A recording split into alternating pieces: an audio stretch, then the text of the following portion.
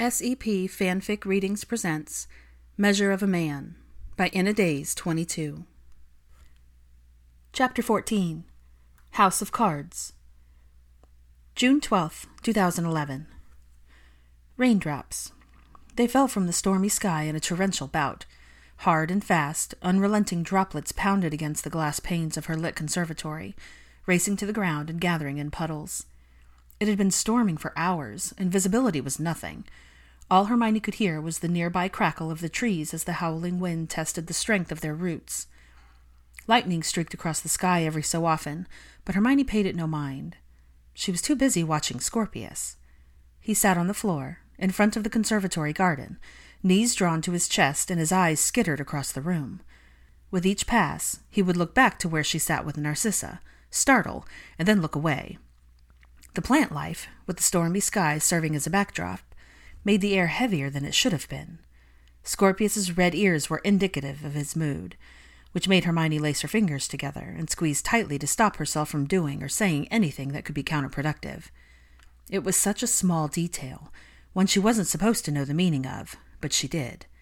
He was nervous. He would rather sit perfectly still than step a toe out of line. "Miss Granger." Narcissa broke the silence in a move that made her grandson tense. He shifted yet again, both legs straight in front of him. "I thought you said he likes plants. He does not seem to be enjoying himself." No, he didn't, but Hermione had several guesses as to why. "Perhaps you can go on with your day, and I can report how the playdate goes." "I would prefer to observe it for myself." That hadn't been part of the plan. Hermione took a third hard breath in the last 15 minutes. Why? "To appease my own curiosity, and to see if he behaves around other children. It would be a test of sorts to determine if I allow another one. Connections are best formed young, and this one is important. I'd like it if you didn't treat my godson like an opportunity when he's a child, when they're both children." Hermione's tone made the older woman recoil. "The agreement was that this playdate will be conducted in my home, in the way I see fit, which involves me facilitating alone. Harry and Ginny agreed, and need I remind you that you agreed as we—" "No need to lecture, Miss Granger." Narcissa cleared her throat delicately. "An agreement is an agreement." She stood, looking first at Scorpius, whose eyes were across the room, then at Hermione, who refused to back down. "I expect a full report." "You'll have it by the end of the day." The silence that fell after her terse words was magnified by the storm raging outside, but no argument followed. "Scorpius!" The boy obediently went to Narcissa's side. She peered down at him in a way that made Hermione swallow back her aggravation. "Remain on your best behavior. I will have it no other way." He bowed politely, and when Narcissa left, Hermione scowled at her back. She had half a mind to follow the older witch and lay out each of her mounting arguments, but she held her peace. Narcissa leaving was a win. She tucked the topic of Narcissa's treatment of Scorpius in the back pocket to discuss for another day. And she would. Right now, though, there were more important things to think about. Scorpius deserved an actual tour. She spent the next 20 minutes showing him each plant and letting him decide what was next. If he wanted to touch, she let him. If he didn't understand how, she showed him. Hermione demonstrated the touch-sensitive leaves of the plant that, much to her quiet delight, was last touched by his father. Bit by bit, Scorpius relaxed, and his attention spread beyond the plants. He pressed his hands against the glass and watched the storm outside with innocent fascination, then marveled at the lights that stretched across the room. "Do you like it here?" Scorpius turned towards her question and nodded, cheeks pink, before moving on to the next thing that caught his attention. They were nearing the cactus on the table next to her ottoman when she heard the flue activate. Scorpius went stock still with nerves. He went to fix his blazer, but Hermione kneeled in front of him, smoothing her hands down his arms as he watched her closely. "If you need me, just hold my hand, okay?" Though Scorpius nodded, she doubted he would. Still, Hermione had no gauge on how he would interact socially. Having talked to Al at length the previous weekend to help him better understand Scorpius, she hoped it would go well, but children were unpredictable. "Ready?" Scorpius held her hand tightly as they made their way to the living room, where Albus, with his back to her, seemed to be getting a similar pep talk from a guest. Ron. She had been so focused on Scorpius she hadn't noted his rival. He looked up at her as they drew closer. "Hey, Hermione." Al whirled around in peak chaotic energy. "Is he here? Auntie Maya!" Upon seeing Scorpius, who had all but attached himself to Hermione's leg, Al stopped. Stuck between the two boys, she couldn't move, even if she wanted to.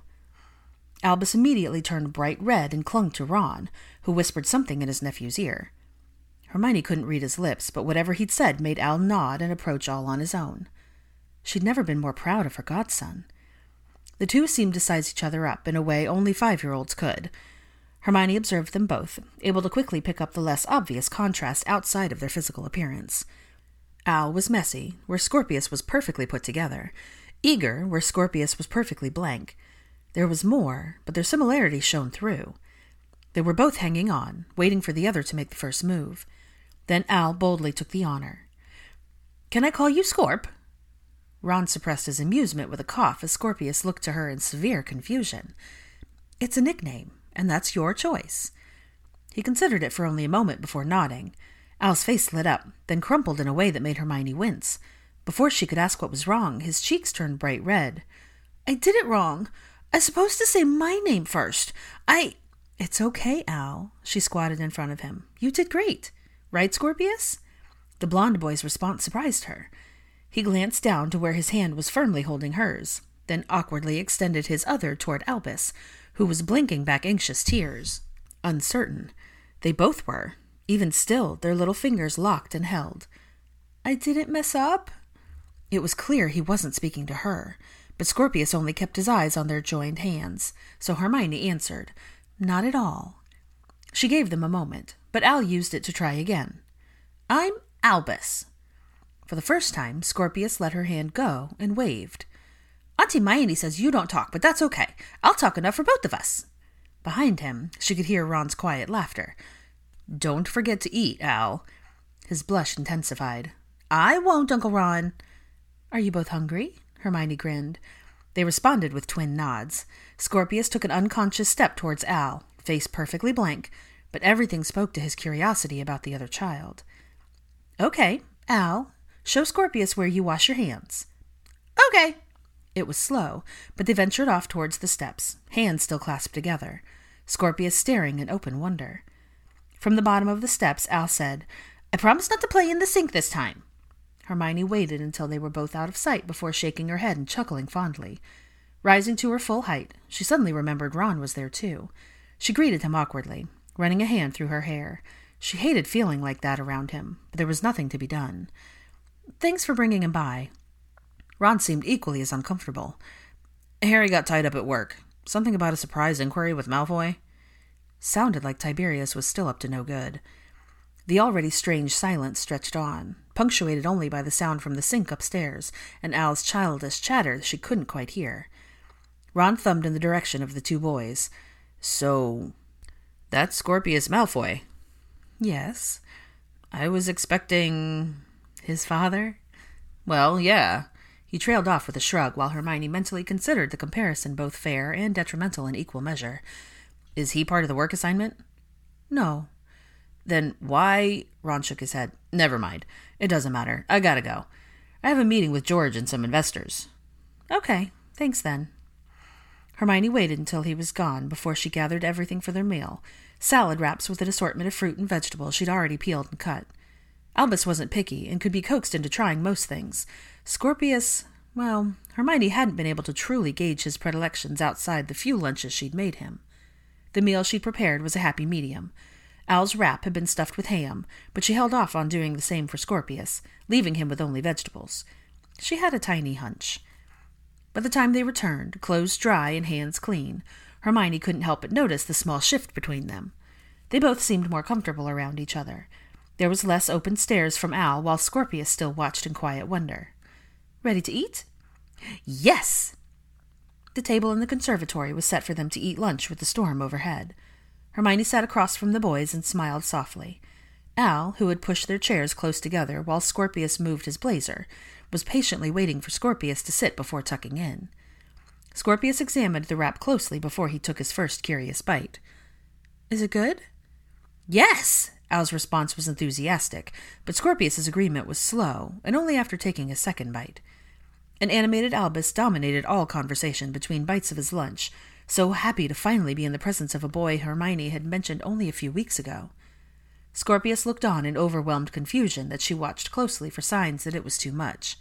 Overall, though, it seemed like he was trying to keep up with Al's chaotic chatter. Al talked about what he'd learned at school and how he was happy it was almost summer break, but skirted around any topics of friends, which made Hermione's smile wane.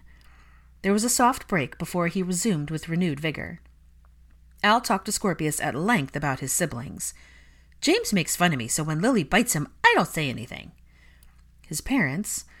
My dad is the best, but my mom is scary. The toys he likes. I like dinosaurs. The toys he didn't care for. Lily tries to make me play with dolls. Gross! Hermione listened, as she always did, with her full attention on him. She glanced at Scorpius, who wore a slightly pinched expression as he ate. It was hard to tell if he was listening intently or irritated. She hoped it was the former. The latter would break Al's heart. Next time, can I show Scorp the chickens? If it's not raining, of course.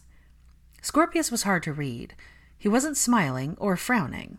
He just seemed blank, eating with all the manners he'd learned. It was a little worrying, given his nature. Do you like chickens? The hope in Al's green eyes was something delicate, something that needed protection. Scorpius was a little slow on the realization that Albus had stopped talking and was, in fact, asking him a question. He only shrugged his response. Al's shoulders sank a bit, and Hermione couldn't help but intervene. Have you seen chickens in person before? The blonde shook his head, flushing in embarrassment. Oh! Al perked up. I can show you. I wish it were raining. Al pouted and looked out at the glass ceiling of the conservatory. What's so good about the rain? Well, rain gives us fresh water to drink. It helps the plants grow, and it's nice to sit inside and watch the rain with friends. Silence fell, and it only lasted until a crack of lightning streaked across the sky. Are we friends? It was an awkward question from a hopeful child. All of her private worries vanished when Scorpius offered Al a slice of his tangerine. The answer in his action spoke louder than any words ever could. Yes. June 13th, 2011. Hermione noted a minor adjustment to her morning routine. As always, she woke early and prepared her body and mind for the day ahead. She made her customary to-do list while checking on her outdoor herb garden, noting which plants needed attention and which were ready to be harvested. She collected the morning's eggs and made certain all was well with the chickens, dropping a few scraps that they converged on before she took her work indoors. That was where her routine veered the slightest bit off course. It was silly how attached she'd gotten to the cactus, quite barmy that every time she walked into the conservatory, teeming with plants that were bigger, more colorful, more important, and honestly more impressive, the little speck of green across the room was always the first thing that grabbed her attention. It was the first plant she inspected. And damn if Hermione didn't expect it every day. And every night. The prickly plant still sat on the table next to her ottoman. Every person that saw it pointed out how sad it looked, except Theo, who had just stared at it. Hermione, on the other hand, could only see the plant's potential and the daily improvements it made as it worked hard to stand up. But it didn't need her help anymore. Like people, Narcissa had said during their gardening session, plants needed time to adjust and heal, but that hadn't stopped Hermione from checking in each day, reading up to make sure it had the proper nutrients, and sitting with it as she skimmed the morning edition of the Prophet. Had she not read the paper that morning, Hermione may not have noticed the other changes occurring around her. Percy had been busy. He'd apparently spearheaded a joint effort with 14 other ministries to form a coalition to fight the spread of terrorism. The story had been front-page news, with the chief warlock next to the minister, who was shaking hands with the American president. Percy had been in the background, stoic as ever. While the Wizengamot had made a big show of it, Hermione knew they had only signed because they had no other option. It wouldn't be a good look if they didn't. Just after 6, Hermione stepped out of the flue. She expected to be greeted with the sight of a Malfoy, glasses tipped on the bridge of his nose, as he read the Prophet at the island. But unlike every other morning, she experienced the second adjustment to her routine. The kitchen was empty, table completely clear except for the note on the table for Scorpius, and the electric kettle was on. For her? Malfoy had already come and gone. The disappointment she felt was odd in its severity, coupled with confusion behind the source of her sentiment and his continued contradictions. Well, it was funny how a gesture as simple as Malfoy leaving the kettle on could spark such deep thoughts. It hadn't been an accident. He was far too meticulous. Hermione dissected it as she frowned at the kettle. She placed her bag on the island and put together the key points. Automatic shut-off withstanding, Malfoy must have known she would be there in time, which was interesting. Draco Malfoy only truly trusted himself. His friends seemed to have pieces of his puzzle independently, some more than others, but collectively they didn't have them all. Certainly not the ones needed to form a picture of him that made any kind of sense. But that day, Malfoy had placed a piece of his puzzle in her hand. A small one that was either insignificant or vital. She didn't know which, but what she did know was that it meant trust. At least as it pertained to the routine they had formed, which was different. More than interesting, it felt like a shift, regardless if it was wanted or not. Synchronicity found in a simple action. By the time Narcissa all but stormed into the kitchen, irritation rolling off of her in tidal waves, Hermione was on her second cup of tea. Scorpius had come for breakfast, looking around for his father. Hermione didn't leave him in suspense. She told the little boy he'd already gone to work. Wincing, she noted his flash of disappointment. The moment passed, and he collected his note and his herb spring for the day, basil. Today, Scorpius had been more interested in her breakfast, eggs and toast with rhubarb jam, than the one Zippy had prepared. The poached egg and sausage was too complex for a 5-year-old's taste buds, judging by the way Scorpius refused to eat the runny eggs and ignored the meat with an upturned nose. She was glad Zippy wasn't there. He might have been offended. Hermione pointedly ignored his stares and talked to him about yesterday's lunch with Albus, grinning to herself when he expressed his enjoyment with a shy nod. After several minutes of owlish blinks, and that same innocent expression of longing Harry's kids employed when they wanted something, Hermione offered him her second slice of toast. Scorpius ate it all, even the crust. The sacrifice she'd made didn't feel like one at all when he smiled. Hermione smiled into her tea at the memory long after he left for his lessons. "You are awfully chipper today, Miss Granger."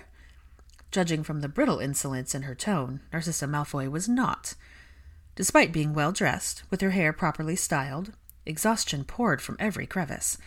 The physical signs had been either charmed away or hidden with makeup, but Hermione could see through her facade. She knew what to look for. Bags under her slightly red-rimmed eyes and clammy skin. The older witch was not okay. Hermione made mental notes and adjustments, but said nothing on that particular topic. "Did you receive the report regarding the playdate?" "Yes, thank you." "Do you have any questions?" "No." Narcissa's behavior hadn't changed much since their previous conversation, but she had, at least, been taking her potions and eating breakfast. Notably, though, not lunch. The soirée had been the previous weekend, and with that over, Hermione was ready to discuss continuing on their plan. "When would you like to resume gardening?" "I have other matters that require my attention." "Oh?" That did not link up with what Narcissa had said just last week. Matters such as scheduling marriage dates for Draco as a result of several agreements made at the soirée. Furthermore, the event was such a success that I was invited to 3 more. The prospect of expanding my search. We didn't agree to this. If I recall, Hermione ran a frustrated hand through her hair. I'm not arguing about this today. I don't have the time or the energy. If you aren't busy, I'd like to run some diagnostic tests on you. Narcissa only sighed, acting more put out than she had any right to be. Must we? Sax already ran diagnostic spells on me this morning. The results appeared on the parchment just before I came downstairs. Actually, those results are the reason why I want to run more tests. There were a few abnormalities. Oh? I know that Keating's notes say regarding your sleeping habits, but I'd like to hear it from you.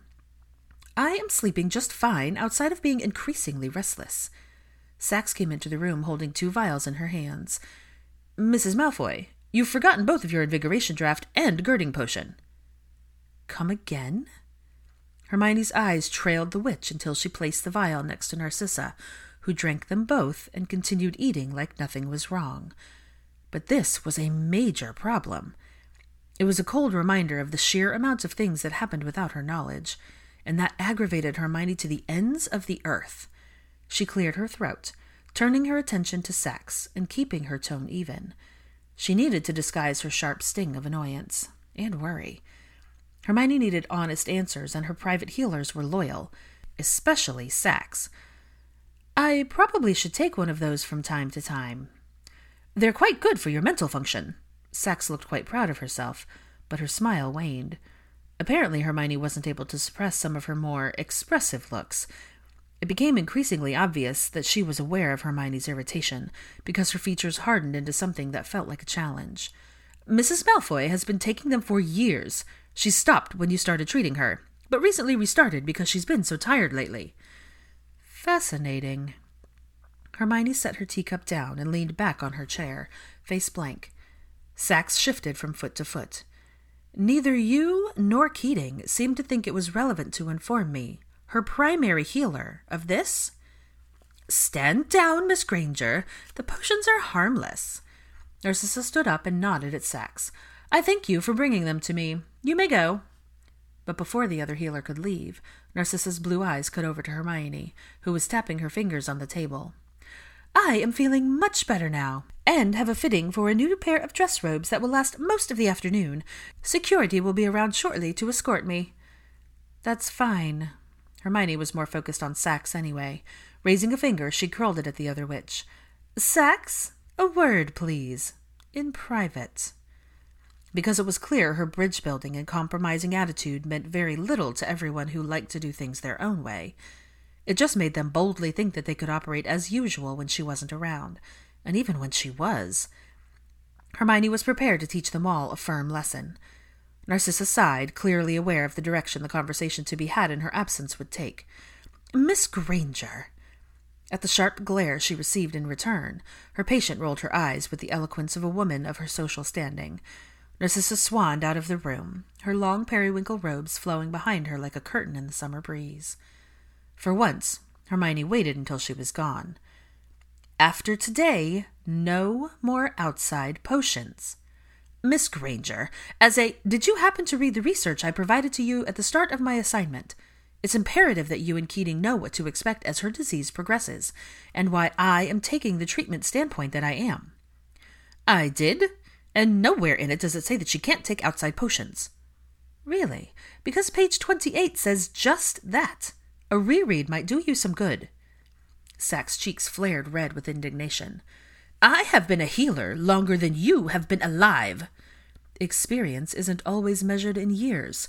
If it were, it would beg the question as to why she decided to hire me in the first place. Hermione stood, resting her hands on her hips. The witch said nothing, only set her jaw in a way that made her look like an angry McGonagall. If it were a real thing, she might have backed down, but Sax was no Minerva. As I'm aware, your specialty is in terminal care. What it doesn't include is dementia, or any other disease that affects the brain or neurological system. Neither does yours. You mainly work with recovering potions addicts and revived long-term patients. Oh, so she had done her research, but not completely. Seemed to be a trend. I also happen to specialize in slowing the progression of certain terminal diseases, so now that we have reviewed my credentials, I'd like to move forward with our discussion as it pertains to the care of our mutual patient.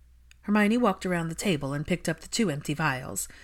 I considered a myriad of factors when creating her potions: weight, height, medical history, tolerability, formulation, adverse effects, and last but certainly not least, interaction with other potions. A factor that is testy at best. It's only been 2 days since she started taking them again. There have been no signs of any adverse interactions. That we know of. Hermione's fist clenched around the empty vials. Do you know the long-term effects of mixing potions? Both you and Mrs. Malfoy state that the potions she takes are harmless, but neither of you are potions masters. And neither am I, but I've at least consulted enough of them to know that a reaction could be instant or slow. One could take months to manifest. I haven't had her tested in that capacity, as I didn't know I had a reason to. Sax sniffed, nose upturned sanctimoniously. I don't think that will be necessary. Healers, no matter what specialty, were narcissists in some capacity, even her. You stick to your specialty, and I'll stick to mine, Hermione seethed. At least I had the decency to consult an expert before administering a potion that the ingredients to both are harmless. When taken separately, Hermione tried to keep her voice down and maintain her professional poise. "Narcissa is on 9 other potions. You have no idea Mrs. Malfoy has been repeatedly asking for the potions, and I had no reason to believe that they would adversely affect her in any way." The other healer remained completely calm in the near cresting of Hermione's temper. "That's a careless way of thinking, and I won't allow it. That's not how I work, and that's not how any of this will work. If you care about Narcissa as much as I think you do, if you want to work with me to preserve her mind for as long as we can, you'll try to help me instead of enabling her." If unacknowledged guilt had a face, it would look a lot like Sax. She held her hands firmly together, gaze off to the side. She was no longer looking at Hermione when her thin lips pressed into a thin line. "After today, no more," Hermione repeated with a soft finality that made it perfectly clear the argument was over. She vanished the vials. "Is she taking any other harmless potions I need to know about?" The older healer's jaw worked stubbornly as she met Hermione's fierce gaze with one of her own. Sax obviously didn't know her well if she thought any look would make her back down. Hermione didn't blink or move, just held her position firm. After a solid minute of tense silence, Sax confessed. "Once a week she has a sip of dreamless sleep." It was the match that set her temper ablaze. Hermione snatched her beaded bag off the table and stormed out of the kitchen, with the other healer hot on her heels, uselessly calling her name. She had one destination in mind. Narcissa's bedroom was large, ornate, and decorated as one would a wing in a castle, not at all like the rest of the house. Like Malfoy's office, it was clearly her space. Large enough to host an intimate tea, it was a room fit for a queen. A separate sitting area was decorated with stunning plants, decor furniture, and drapes. The door to the bathroom was open, while the double doors leading to her bedroom were closed. Standing in the middle of the sitting area was Narcissa, flanked by her security. 3 heads immediately swiveled in her direction. Hermione walked in without knocking, Sax right behind her. "I keep giving you allowances. I keep trying to compromise, and I keep having conversation after conversation with you about your behavior, and I'm done.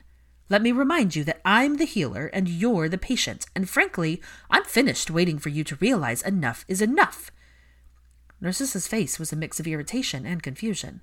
Her mouth opened, ready to demand just what the hell Hermione thought she had been doing bursting into her quarters. Or that's what she would have said. Perhaps. Instead, unintelligible words forced themselves out in a stream of consciousness that made no sense. Her eyes went wide with surprise, then hazy as all the color in her face bled away. She spontaneously apparated across the room and landed in a heap, catching her head on the edge of the coffee table. A breath passed, then another, before chaos ensued. All Hermione heard was Sax's useless gasp before she was swept up in a blur of motions that only cleared when she reached her patient's side. The guards that had saved Hermione made it to Narcissa first. They had the good sense to protect her head and neck while Hermione set to work closing the bleeding gash. The other guard was staring past them all, head cocked in confusion, but she didn't turn to investigate. She was in emergency mode, checking Narcissa's vitals before the guard let her neck go. Narcissa was breathing too hard, face twisted in pain, but her pulse was mercifully slow, but steady. The sweat on her brow was as cold as her clammy skin. Hermione checked for any signs of flinching, then checked her eyes. Her pupils were so wide her eyes looked almost black. "Fuck!" "What's wrong with her?" one of the security guards asked. She didn't know which, but it didn't much matter. Hermione was composed. She worked well under pressure, remaining calm during times of stress, and she already knew both what had happened and how to fix it. Potions mixtures, fatigue, and her disease likely coalesced and caused her to accidentally apparate. There were so many ingredients that could have crossed and caused such a reaction, but she wouldn't be able to confirm the exact source until she ran the proper tests, but it was fixable. Then Narcissa started seizing. Hermione threw a look over her shoulder at Sax, who appeared embarrassed yet cross, before she returned to her task. In a rush, she upended her bag. All sorts of books and vials came tumbling out until she found the one she needed. A neutralizing draft. She kept one on her person at all times, as it was designed to reverse the effects of adverse reactions. Hermione uncorked the vial and tilted Narcissa's neck up to pour the clear liquid down her throat. It only took a minute for her body to relax, her breathing to even, and her pulse to normalize. That should do it. Relieved, Hermione sat back on her heels.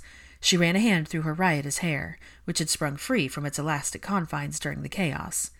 She found another hairband and pulled it back into a messy bun. "Will she wake up?" the guard on the other side of her body asked. "Not immediately, but soon. She will need to rest." Hermione's response was clinical as she collected her bag and addressed the guard. "Can you levitate her to the bed, please?" The wizard nodded soberly, took out his wand, and did as instructed. Narcissa's body rose from the floor as they both stood. Sax rushed over to hold her arms comfortably so they wouldn't dangle. The two healers exchanged stony looks. Now wasn't the time to lay blame on anyone's door, but Hermione hoped she finally understood. The security team member was about to turn his head when he froze, just as his partner had, now that she thought about it. What are we supposed to do about him?" "Him?" Hermione whipped around to find a tearful Scorpius clutching a book to his chest in the doorway. Her heart skipped a beat. The only word on her mind was not safe to speak around him. Shite. "Take her, please. Sax, cancel her schedule for the day." Hermione was no longer looking at them, still hyper-focused on the red-faced child. He dropped his book, blue eyes filling with tears, but she felt their questions. "Just go, all of you. Give us a moment." To what extent they followed her commands, Hermione didn't know or care. She was in motion before the final directive was given. It was pure instinct that brought her to her knees in front of the little boy. Safety and compassion that caused her to open her arms to him. Comfort and refuge she offered in her embrace. Kindness in her touch. Resting her cheek on the crown of his head, Hermione listened with a heavy heart as his sniffles escalated into great sobs. Hearing Scorpius cry was like listening to someone who had been wounded, a sound so heartbreakingly raw Hermione would never forget it. But instead of shushing him with empty, mollifying words, she stayed silent and let him grip her shirt in his small fists and get it out. She let him cry and feel whatever emotions were running through him. All of the things he wouldn't say. Fear, sadness, panic, grief. Hermione stumbled over the word, the same one she desperately tried not to think about each time she saw Scorpius, but it was hard to ignore what was right in front of her. The pain from the loss of his mother was there in his reticence, in every slow, crooked smile. It was there in the way he'd only leave after she promised to come back. In every hiding spot, every expression, and every step in his routine. In the letters Scorpius carried from his father. In every fiber of his small being. Hermione's heavy heart slipped from her hands, fell and broke for the boy who preferred silence, even though it was so damn lonely. It shattered even further when she realized she couldn't do more to help him, to take it away. She would if she could. The thought was excruciatingly overwhelming in its truth. Heartbreak was a strange emotion. It never had any rhyme or reason, coming and going as it pleased. It was a word that implied something intense and loud, as if she would have heard the dam in her heart breach and give way to confirm that it had happened. When Scorpius's sobs softened to hiccuping sighs, she brushed her fingers through the short blonde hairs on the back of his head.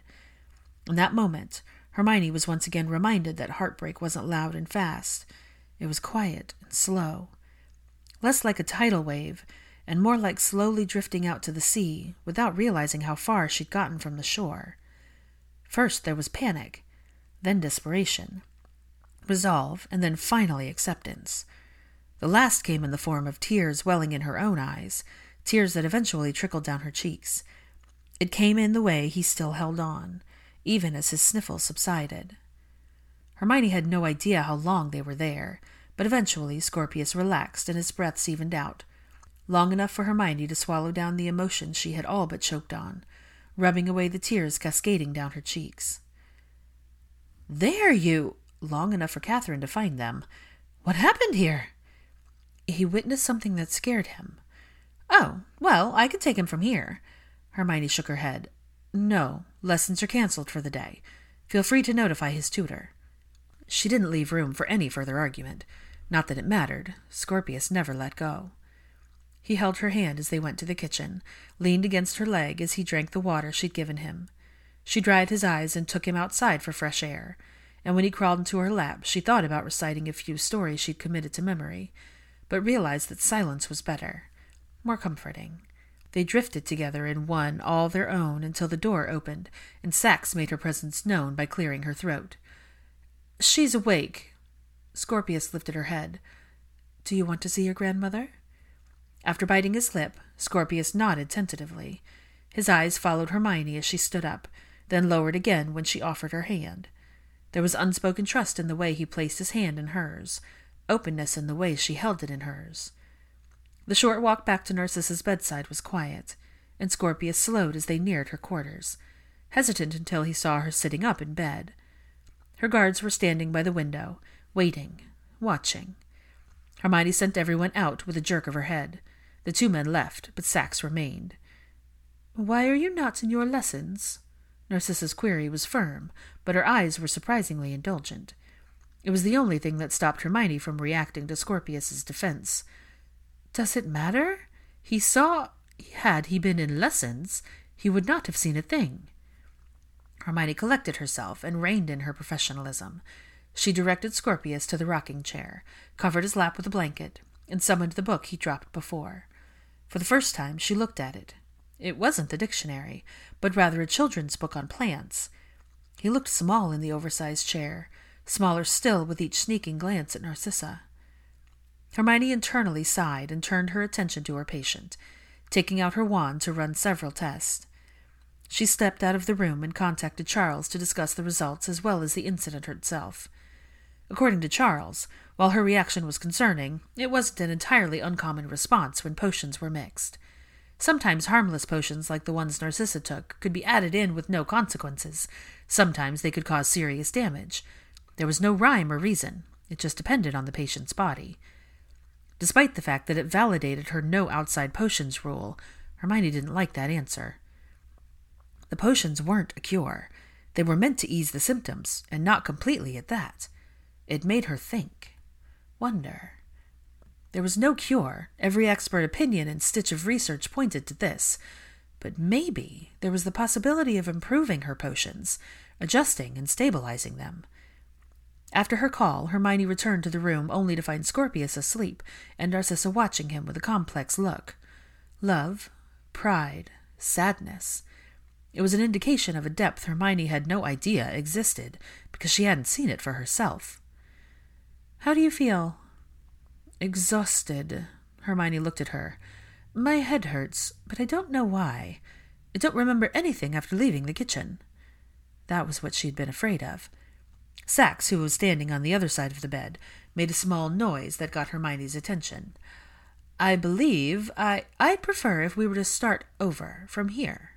Fresh. Today can't happen again for several reasons."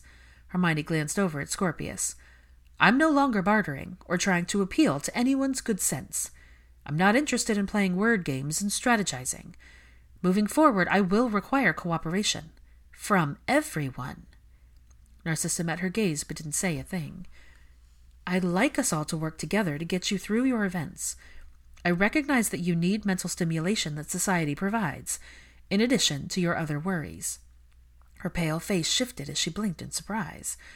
"Compliance and honesty start today, right here and right now.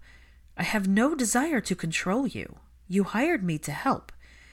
If you don't feel like you have to cooperate, if you feel like you can't stop resisting me at every turn, please let me know so I can turn in my notice and move on to the next assignment." Her eyes dropped in her hands. "I recognize that I have not been the best patient." "No, you haven't. I understand that your life is changing beyond your control, and you're trying to cling to normality. I cannot imagine what you're going through, what you've been through, and what's to come. And I don't presume to understand your thoughts or your fears.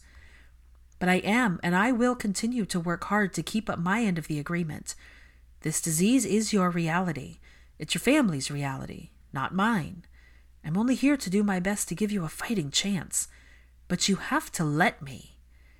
Hermione extended her hand, and Narcissa quietly took it. She looked in the direction of the window. But she didn't let go. "From now on, everyone, me, you, Sax, Keating, and your family, we all need to be on the same page. If we are not, you might not make it long enough to accomplish or mend everything you've been working so hard for all these months." Hermione glanced over at the sober Sax, then at Scorpius, who shifted in the chair. You gave him a fright, and I suspect it won't be the last time. There were so many words that wanted out, at least as it pertained to Scorpius, but now wasn't the time. With great difficulty, Hermione swallowed them. I imagine that, coupled with the rough year he's had, Scorpius doesn't understand what's happening, and that simply won't do. He needs to know what's happening to you, but it's not my place to tell him. I'll leave that to you and his father. Narcissa sighed with understanding, releasing Hermione's hands. He's not had it easy, as many would believe based on his lineage. That was a massive understatement. Not so long ago, the name wasn't one that could be said with any sort of pride. Now things were different, sort of. The opinions on the Malfoys were just as complicated as being one. It couldn't be easy, Hermione thought with a small frown. Given their traditions and the airs and appearances they kept, duty to their bloodline forced them to set aside what they wanted and focus on what they were expected to do. She thought about Narcissa and the distance she kept from everyone, even her own family. About kind-hearted Scorpius and his silence. About the loss he'd suffered at such a young age. About what was to come. And then her thoughts turned to Draco Malfoy and his words to her in the hospital, over the course of the last few months, and the things Kingsley and Pansy had said at different times, in different ways. Being a Malfoy was lonely, but it didn't have to be. Explaining Astoria's death was difficult. Narcissa's confession was quiet and restrained, as it should have been. He has his mother's heart. Narcissa wore a frown of distaste. He is also a sensitive boy, but I am afraid sensitivity is something he inherited twofold, believe it or not. Twofold? I am working to prepare him. Narcissa's tone left no doubt that she would. Hermione couldn't help but think that it would be in all the wrong ways. My methods may be seen as tough, rigid, and unforgiving, but I do it because that is how I was raised, Miss Granger. Furthermore, he needs to be strong. The world will not be easy on him because of who he is. I bear responsibility in that, and I do what I can to make things better for him and society, but I am afraid that it will not be enough. No matter how much she understood, Hermione couldn't hold back. He's just a boy. Isn't that what you told me? Narcissa stole another look, but said nothing, which was fine because Hermione wasn't finished. He's lost his mother.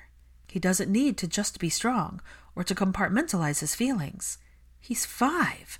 He needs a foundation, security. He needs compassion and affection from you and his father. She glanced over at the blond boy with his thumb in his mouth. You say that he has his mother's heart, as if it were a bad thing. Well, I say there's nothing wrong with him having a heart that works. June 14th, 2011. Theo studied the now leaning cactus with a peculiar interest. Hermione cycled between reading her book and examining him during the lengthy silence while reclining comfortably on the chaise in her conservatory. There was a purpose for his visit. Behind his every action there was some motivation, but she couldn't figure out what. His silent presence typically didn't bother Hermione. In fact, silences with Theo, while thought-provoking due to the ambiguous nature of them, were never awkward or uncomfortable. Companionable, in a strange way. Hermione never felt pressured to come up with a clever way to break it, because she knew it was intentional. Theo would end the silence precisely when he wanted to, and not a minute before. And, well, there was something shamefully cathartic about giving up a tiny piece of control, even if it was in something as minor as silence. Hermione wasn't inclined to relinquish any more than that. Letting go wasn't in her nature. She wasn't one to throw caution to the wind. Hermione liked to have a plan. She wanted to know what would happen and when, and if it took too long to decipher any of that, she became irritated. The idea of not knowing made her want to figure it out more. Today, the lack of control irritated her, as did his presence.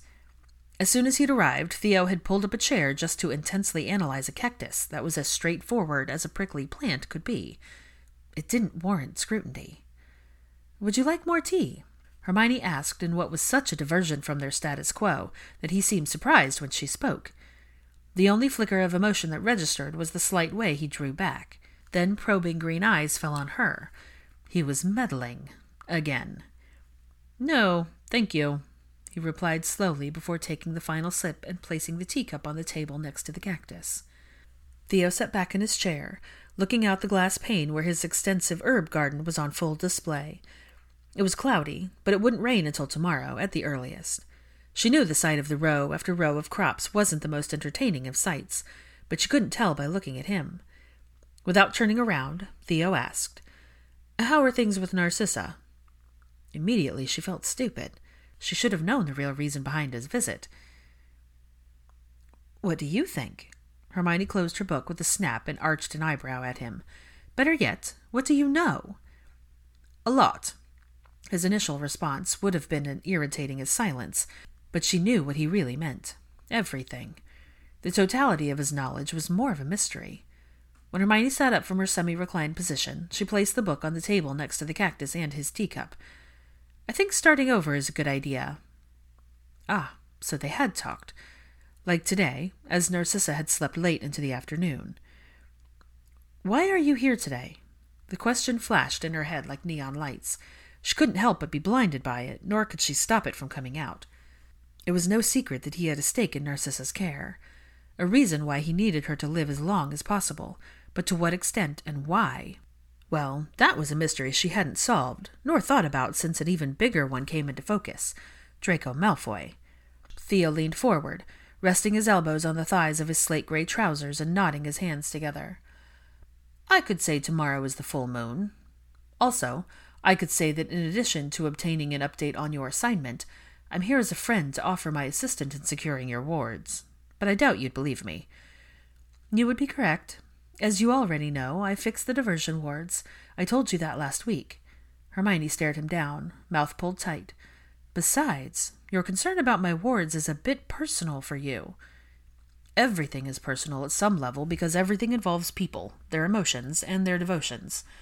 "You're talking in circles." "No," he clipped. "I'm speaking the truth." Hermione thought about laying out her argument. Yes, he was speaking in riddles, but Sisyphus' eternal punishment of forever rolling a boulder up a hill in the depth of Hades was less of a waste of time than arguing with Theo. "Emotion and devotion are not your thing." "And you know this how?" he challenged with a dark look. "Because I do."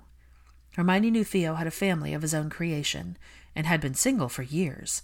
So long that, until recently, with Draco Malfoy back on the market, he had been the #1 bachelor in Wizarding London.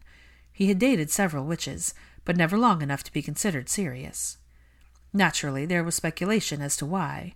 Pavarti had a list longer than the essays Snape made them write for potions. But when asked by Witch Weekly, and other media sources who reported such drivel, Theo always remained tactfully coy. More mystery, less truth. He was good at that. "Interesting." Theo's response to her comment was as dry as it was curt. "You just don't strike me as the sort that dabbles with emotions. You're practical.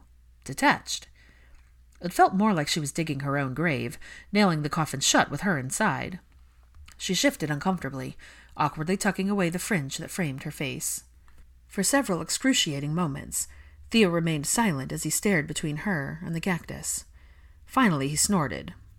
"I suppose it takes one to know one." Hermione winced at the low blow. "Out of the two of us, only one of us has been in a serious relationship, and I hate to break it to you, but it isn't you." "I hate to break it to you, Granger, but one relationship doesn't put you on a higher pedestal. It doesn't mean that you were happier, loved more, or were even more honest. Perhaps you were at some point with Weasley, but I digress." Theo stood and gravitated towards the glass wall in her conservatory, staring straight ahead as he took in the scene. A quick glance over his shoulder was all she got before he spoke again in a voice so distant it was almost lost in time. "There are several things required for two people to form a connection, and a relationship status isn't one." It stung with a poignance that shouldn't have left her unsettled, but it did. It made Hermione question established truths about Theo. She'd always thought of him as someone above it all, both too smart and not inclined to engage in normal human follies or irrational emotions. Love wasn't rational. It was unpredictable and unquantifiable, two things Theo didn't entertain. Or maybe he did. Maybe she didn't know him as well as she thought. Who was she? His entire body went rigid. Nobody. Tucking the lie away for later investigation, Hermione sighed at the cactus and joined him at the window. Clouds were rolling in, further blocking the sun. The wind had picked up, judging from the swaying of the trees in the distance. The silence between them was full of unvoiced conversations. In a move that halted her drifting thoughts, Theo spoke, his eyes still on the forest. "Any regrets about accepting Narcissa Malfoy as a patient?" She mulled it over. "Despite our obvious differences, I can say I've only mentally quit 13 times since the start of the month. And every last reason she stayed had less and less to do with her actual job. How?" He paused to rephrase his question, surely reconfiguring to mask his real intentions. "How are things? I'd ask Narcissa, but she's excellent at making someone feel very informed when in fact they don't know anything. Too true. Scorpius doesn't speak," which made Hermione look at him. "And Draco is vague." Hermione snorted inelegantly and didn't feel sorry about it. An understatement. Theo hummed in agreement. "He has no trouble speaking to you. A recent development born out of tea and early morning conversation I've goaded him into. Draco grew up with the belief that he was better than everyone simply because of his wealth, surname, and the supposed purity of his blood. His entire life that belief was fostered by the false smiles and feigned niceties of people who kissed his arse because of who he was. He learned a very harsh lesson about how people actually felt about his family during the war, and also after. Especially after." Hermione was struck by the memory of people rejoicing when his father died. She stopped to think about the effect that might have had on Malfoy's perception. It didn't change until the circumstances of his death emerged in Narcissa's book. Then it became far messier and more complicated. Now most people won't even talk about it. The variables Draco can control, he does, and that includes the people he allows around him. He glanced at her, but said nothing. "Funny, he said that I don't fit your criteria of friends." Theo's eyes flashed, but his voice remained even. "And that is?" "You have an affinity for picking up wayward purebloods." "Or people," he chuckled. "You fit in more than you know." "I'm not—" Hermione stopped herself, filling in the last word in silence. Lost. But she had been, and judging from Theo's raised brow, he knew. To find a lost soul, one had to know what to look for. They had to have been lost at one point, too.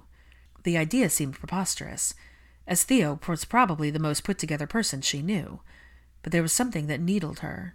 While improbable, the idea was also entirely implausible. "Are you still lost?"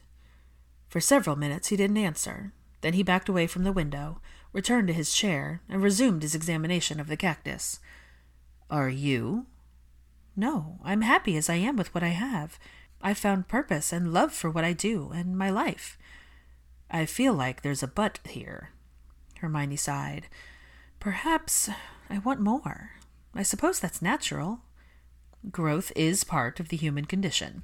Theo looked bored on amusement. "You sound like a therapist." "I know, I do. Mine." That was stunning. Theo had just willingly given her personal information. "I didn't know—" "Everyone in our year ought to be in therapy, at least in some capacity." That was an incredibly fair point. They both laughed. Theo's was more like a chuckle, but the humor was still there. Still, they lapsed into another silence, but it didn't last long. "I suppose he could be worse." Hermione wrapped her arms around her middle.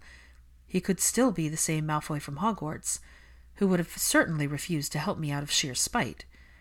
But instead he was the one who filled in the gaps in her charts surrounding the escalation of his mother's condition. It was—" Theo blinked. "He helped?" "A few weeks ago he came by and answered all my questions. I sent them over to Roger because he's now interested." "He didn't tell me he was helping past correcting her potion." "Well, he owed me a favor." "Ah, yes, Draco hates owing anyone anything." "He's—" Hermione bit the inside of her cheek. Different didn't seem to encompass the complexity of his character, nor did strange, but those were the only words she had right then, so Hermione allowed them to trail off, allowed the unfinished sentence to hang in the air and dissipate without a fitting end. "He's not as convoluted as you think." You just said he was vague. He's a lot of things, Theo shrugged. Not all of them are consistent or congruent, but that's why you're curious about him. Hermione froze, feeling hot and cold at the same time. You are. She knew better than to argue with him on this. It wasn't like he was wrong, but hearing it out loud forced a swell of unidentifiable strangeness to rise up in her. She did the only thing she knew to do. She ignored it. Still, Theo's tone was as collected as she was not. It's normal for someone like you to be curious about something you don't understand. Admittedly, not much falls outside your purview of your knowledge. So when something sparks, it catches fire and burns. Hermione said nothing. Duality is something you find fascinating in theory, because the idea of being twofold appears to your linear way of thinking. But you don't like it so much when you see it day after day in Draco. No, she didn't. Hermione was woman enough to admit that, but only to herself. It wasn't a question, so Hermione said nothing in response, only stared past him. He doesn't make sense because duality is not about only one thing or another, completely good or bad, right or wrong. It's more about the clash between a man's morality and will, and where on the spectrum he finds himself at the end of the battle. Something laced up in his words caught her attention. Where did you end up? Presumptuous of you to assume I have it all figured out. You don't? Hermione watched him examine the cactus as if there were philosophical wisdom hidden between the spines. You seem to have everyone else categorized in neat boxes. And you don't?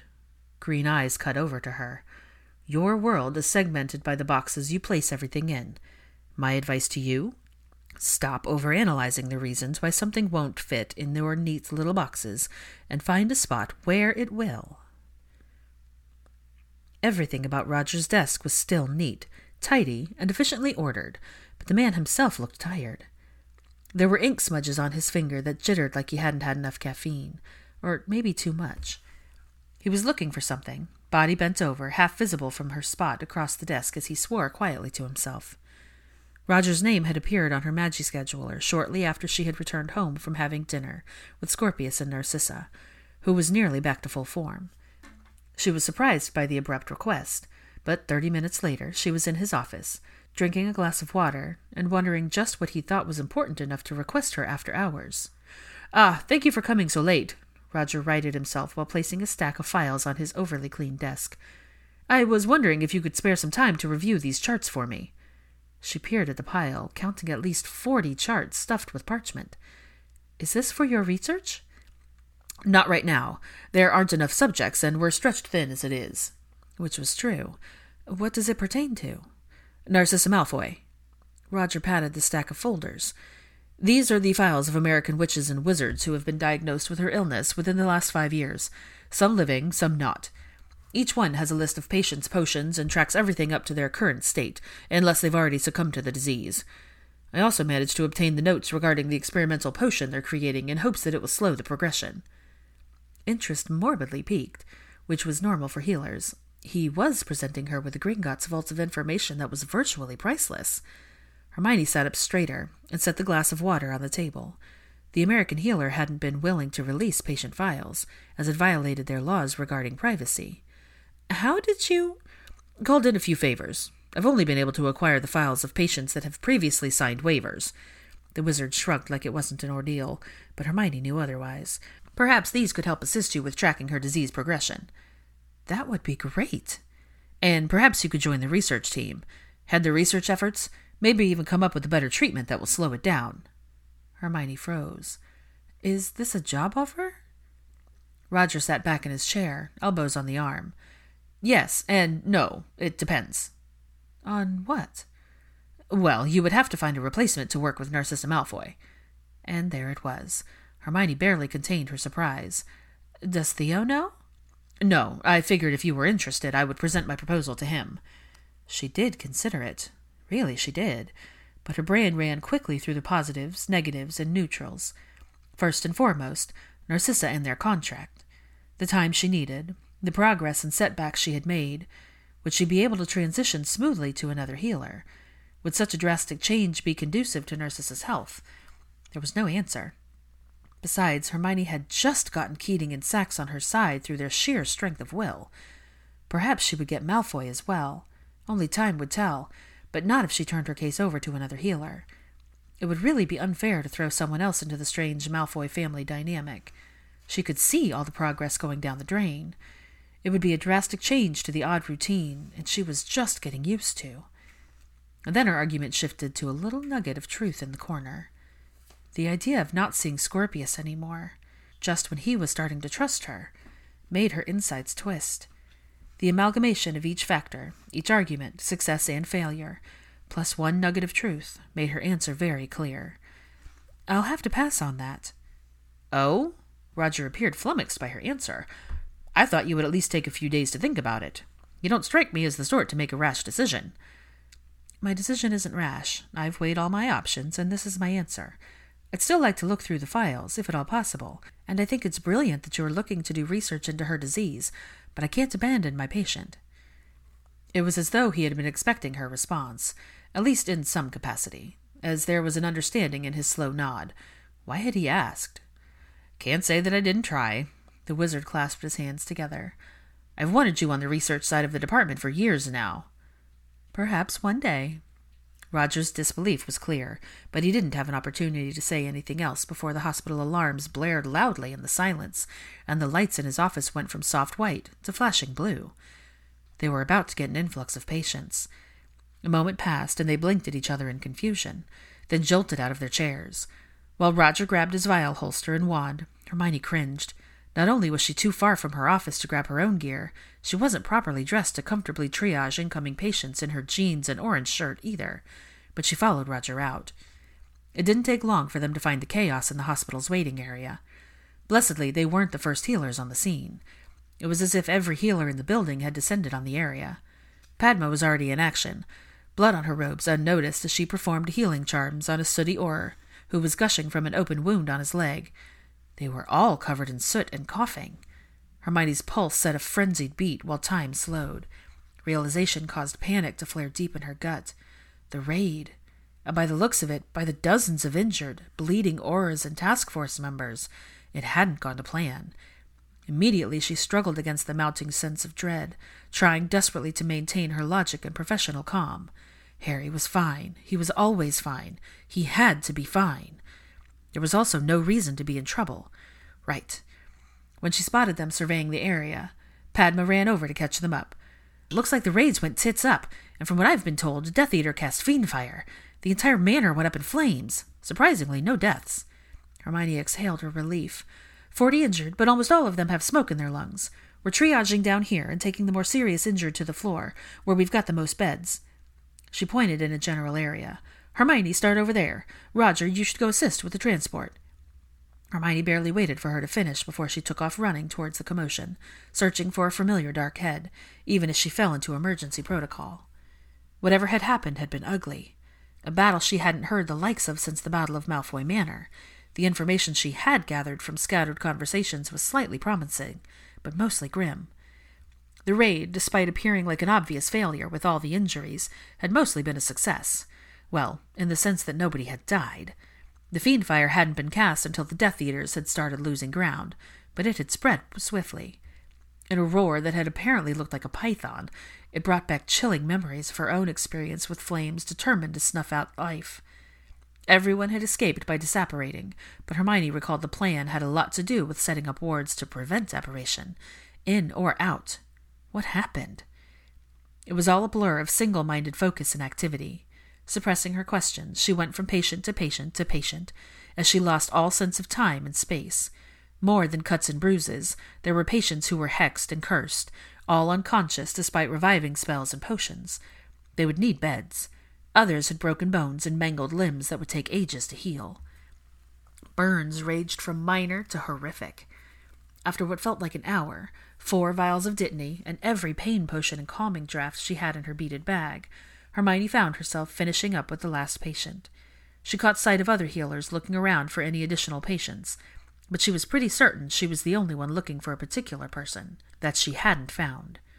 Hermione assisted 2 Medi-Witches with delivering the last of the critically injured, an unconscious task force member with a suspicious bite mark on his neck and arm, Only then did she realize that she had merely transferred the chaos from one part of the hospital to another.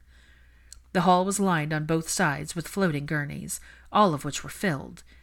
Healers and mediwitches were buzzing from patient to patient in a cacophony of noises that ranged from barking orders to general chatter. Organized disorder appeared to work for them.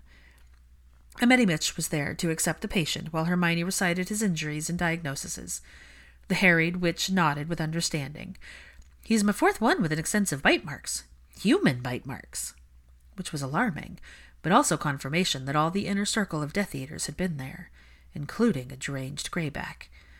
The night before full moon. He must have been indiscernibly bloodthirsty. She shuddered at the thought at what his victims had experienced and everyone else had witnessed.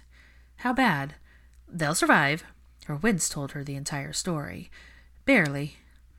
Hermione shuddered and allowed the Mediwitch to take charge, continuing on and doing what she could as she made her way down the hall and used the last of her third bottle of Dittany on several patients. It wouldn't completely heal them, but it would make things marginally better until they could be healed properly. Curiously, at the end of the hall, there was a small gathering of healers, Mediwitches, and various patients that had already been healed. They were whispering back and forth to each other when Hermione slipped through the group. She spotted Susan sitting in the chair outside a room. The door was shut, but it couldn't block out the shouts from within. "I didn't make a mistake. I did what I thought was right." She knew that voice. Harry. He must have slipped past in the chaos. She was happy to hear him, even though he sounded angry. "And it would have worked had they not started the fire. Maybe if you—" "Don't try to turn this around on me. I wasn't the one that fucked up, Potter." The mystery of who her best friend was accosting was solved when Hermione heard the deeper voice ring out. Malfoy. With a new sense of urgency, she approached Susan. "How long?" Hermione thumbed in the direction of the shut door, where the two wizards were now shouting over each other in a deafening cacophony. "Not long. Just getting started, then." Another look caused the seated witch to talk. "I was assigned to patch Harry up. He's got a head laceration and bruised ribs." "Wait, they weren't supposed to be part of the fight." "Okay." "But before I could do anything, Malfoy stormed in, told me to get the fuck out, and then shut the door behind him. They've been yelling ever since. I would have cast a Muffliato, but—" Susan shrugged with a wince. Probably best that she didn't if someone needed to intervene. "I also would have broken it up, but that—" She gesticulated in their general direction, their voices clashing together like a wall of sound, "is above my pay grade." Fair, but it wasn't above hers.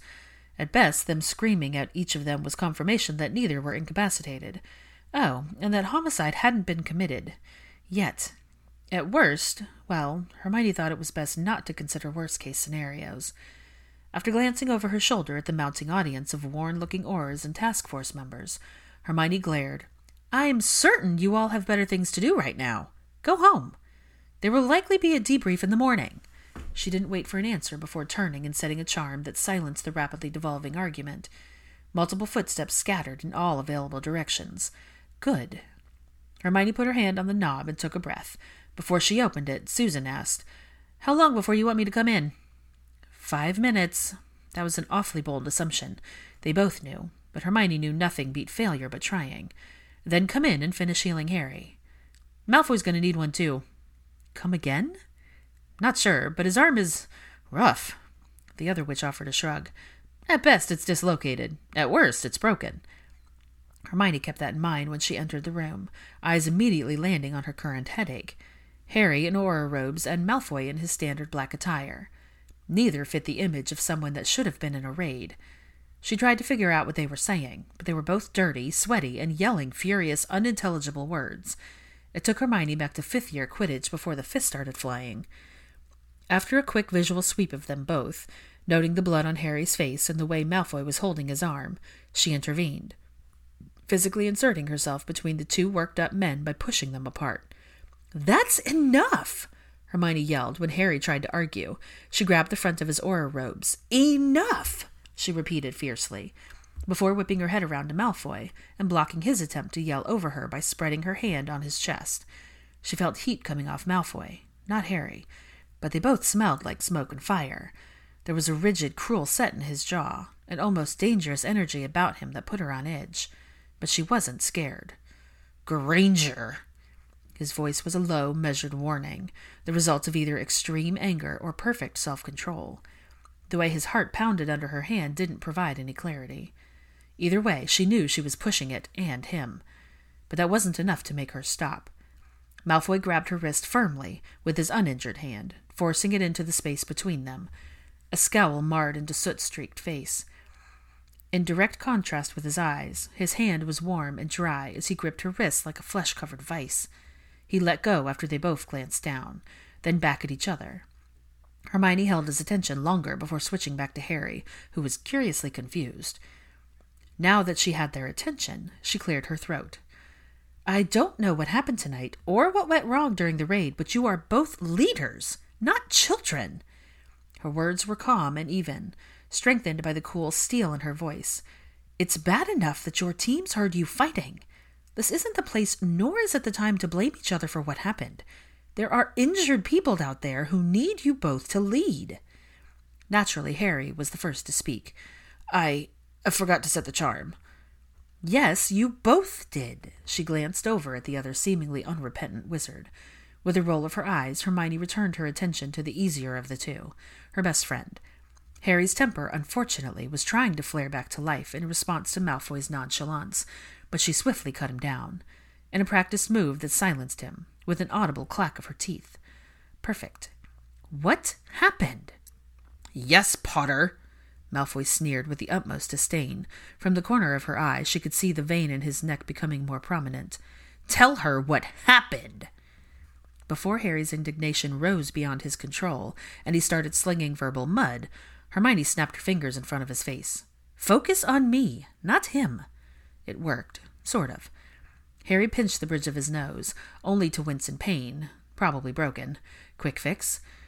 One of the newbies tripped the wards before the ward specialist could take them down, which not only alerted them to our presence, but made it impossible for us to properly set up anti-apparition wards. Goldstein told us to call it off, but because it was compromised and like the reckless... With a firm hand, Hermione pushed against Malfoy's chest, raising her eyes to meet him with his critical but composed look. Let him finish, Draco. But as soon as the word was out, they both froze. A priceless combination of disbelief and surprise forced Malfoy to take a step back, still guarding his arm. Something was seriously wrong with his shoulder, not that it mattered, with the intense way he surveyed her, eyes traveling to her hand and back up. There was an inexplicable shift in his energy, though not menacing. His eyes were sharp enough to cut diamonds. She inhaled and exhaled, lowered her hand, and turned her back to him, facing Harry, whose dark brows were furrowed and his jaw clenched tight until she nudged him. Go on.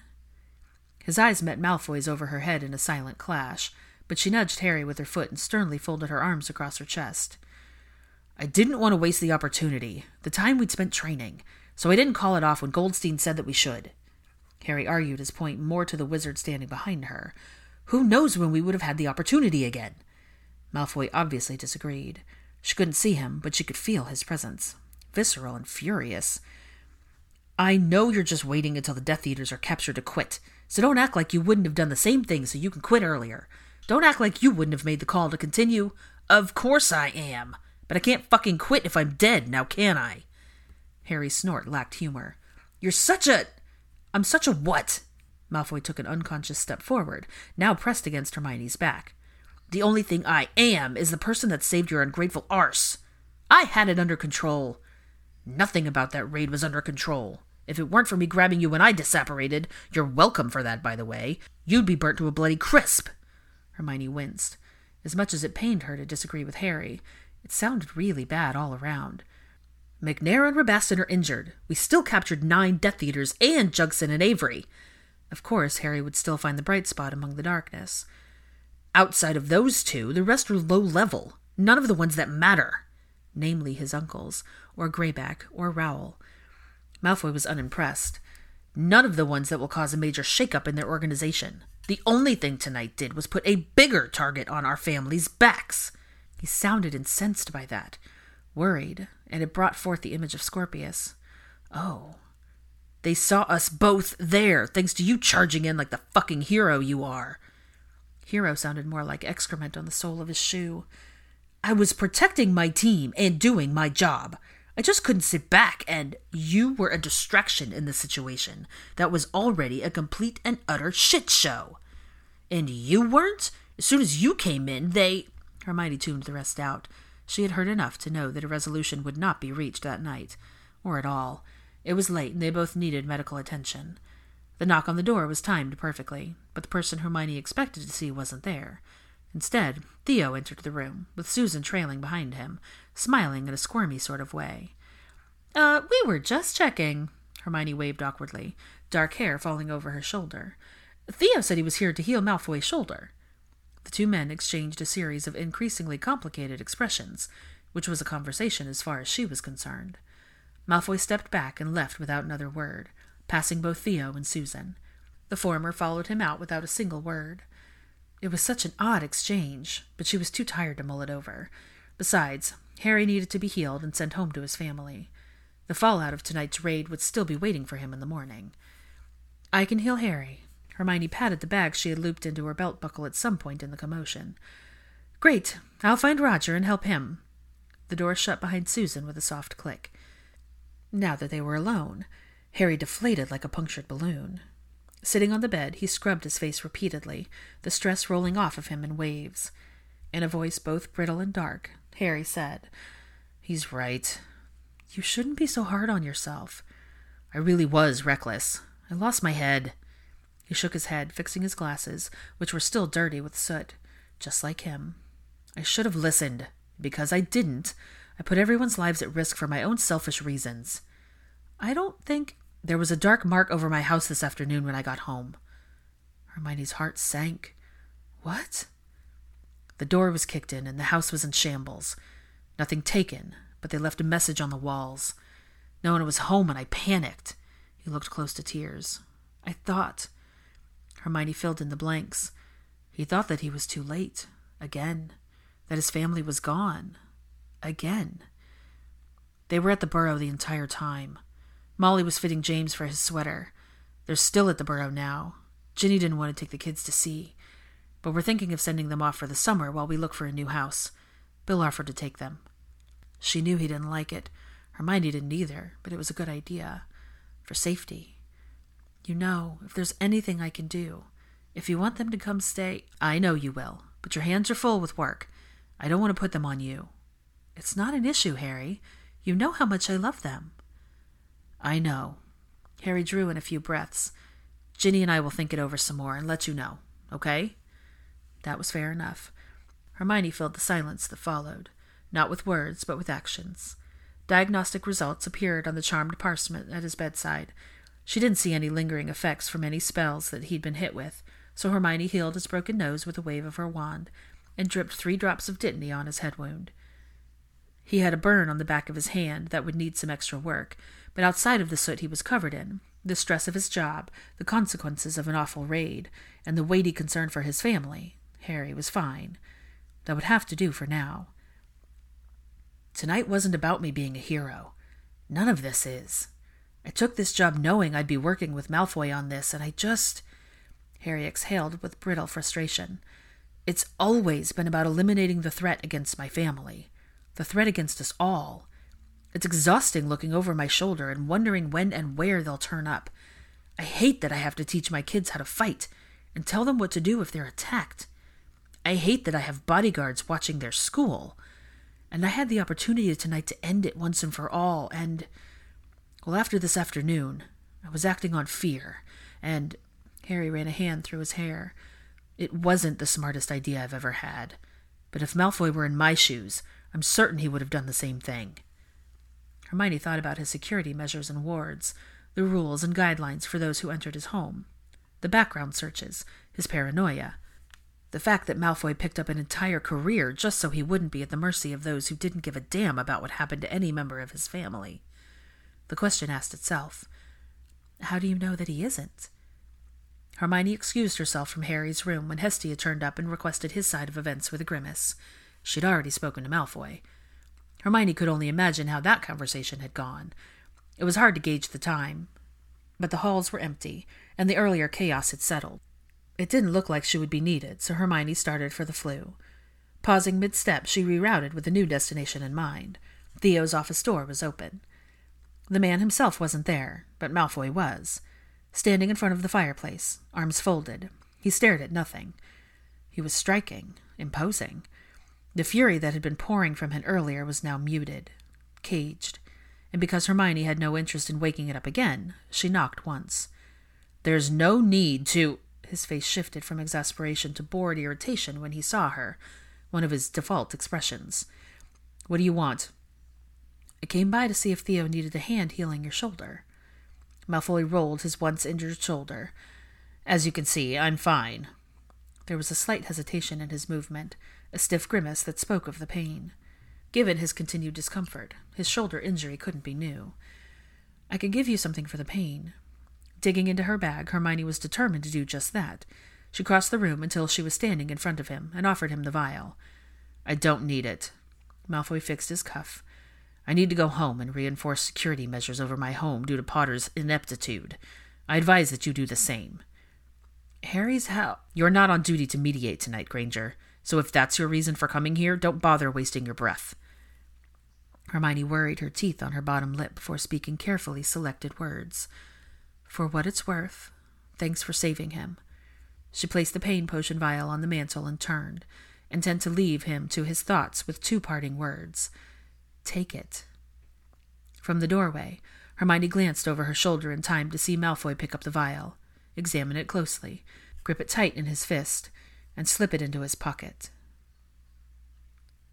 The primary paradox that man is superior to all the things around him, and yet is at their mercy.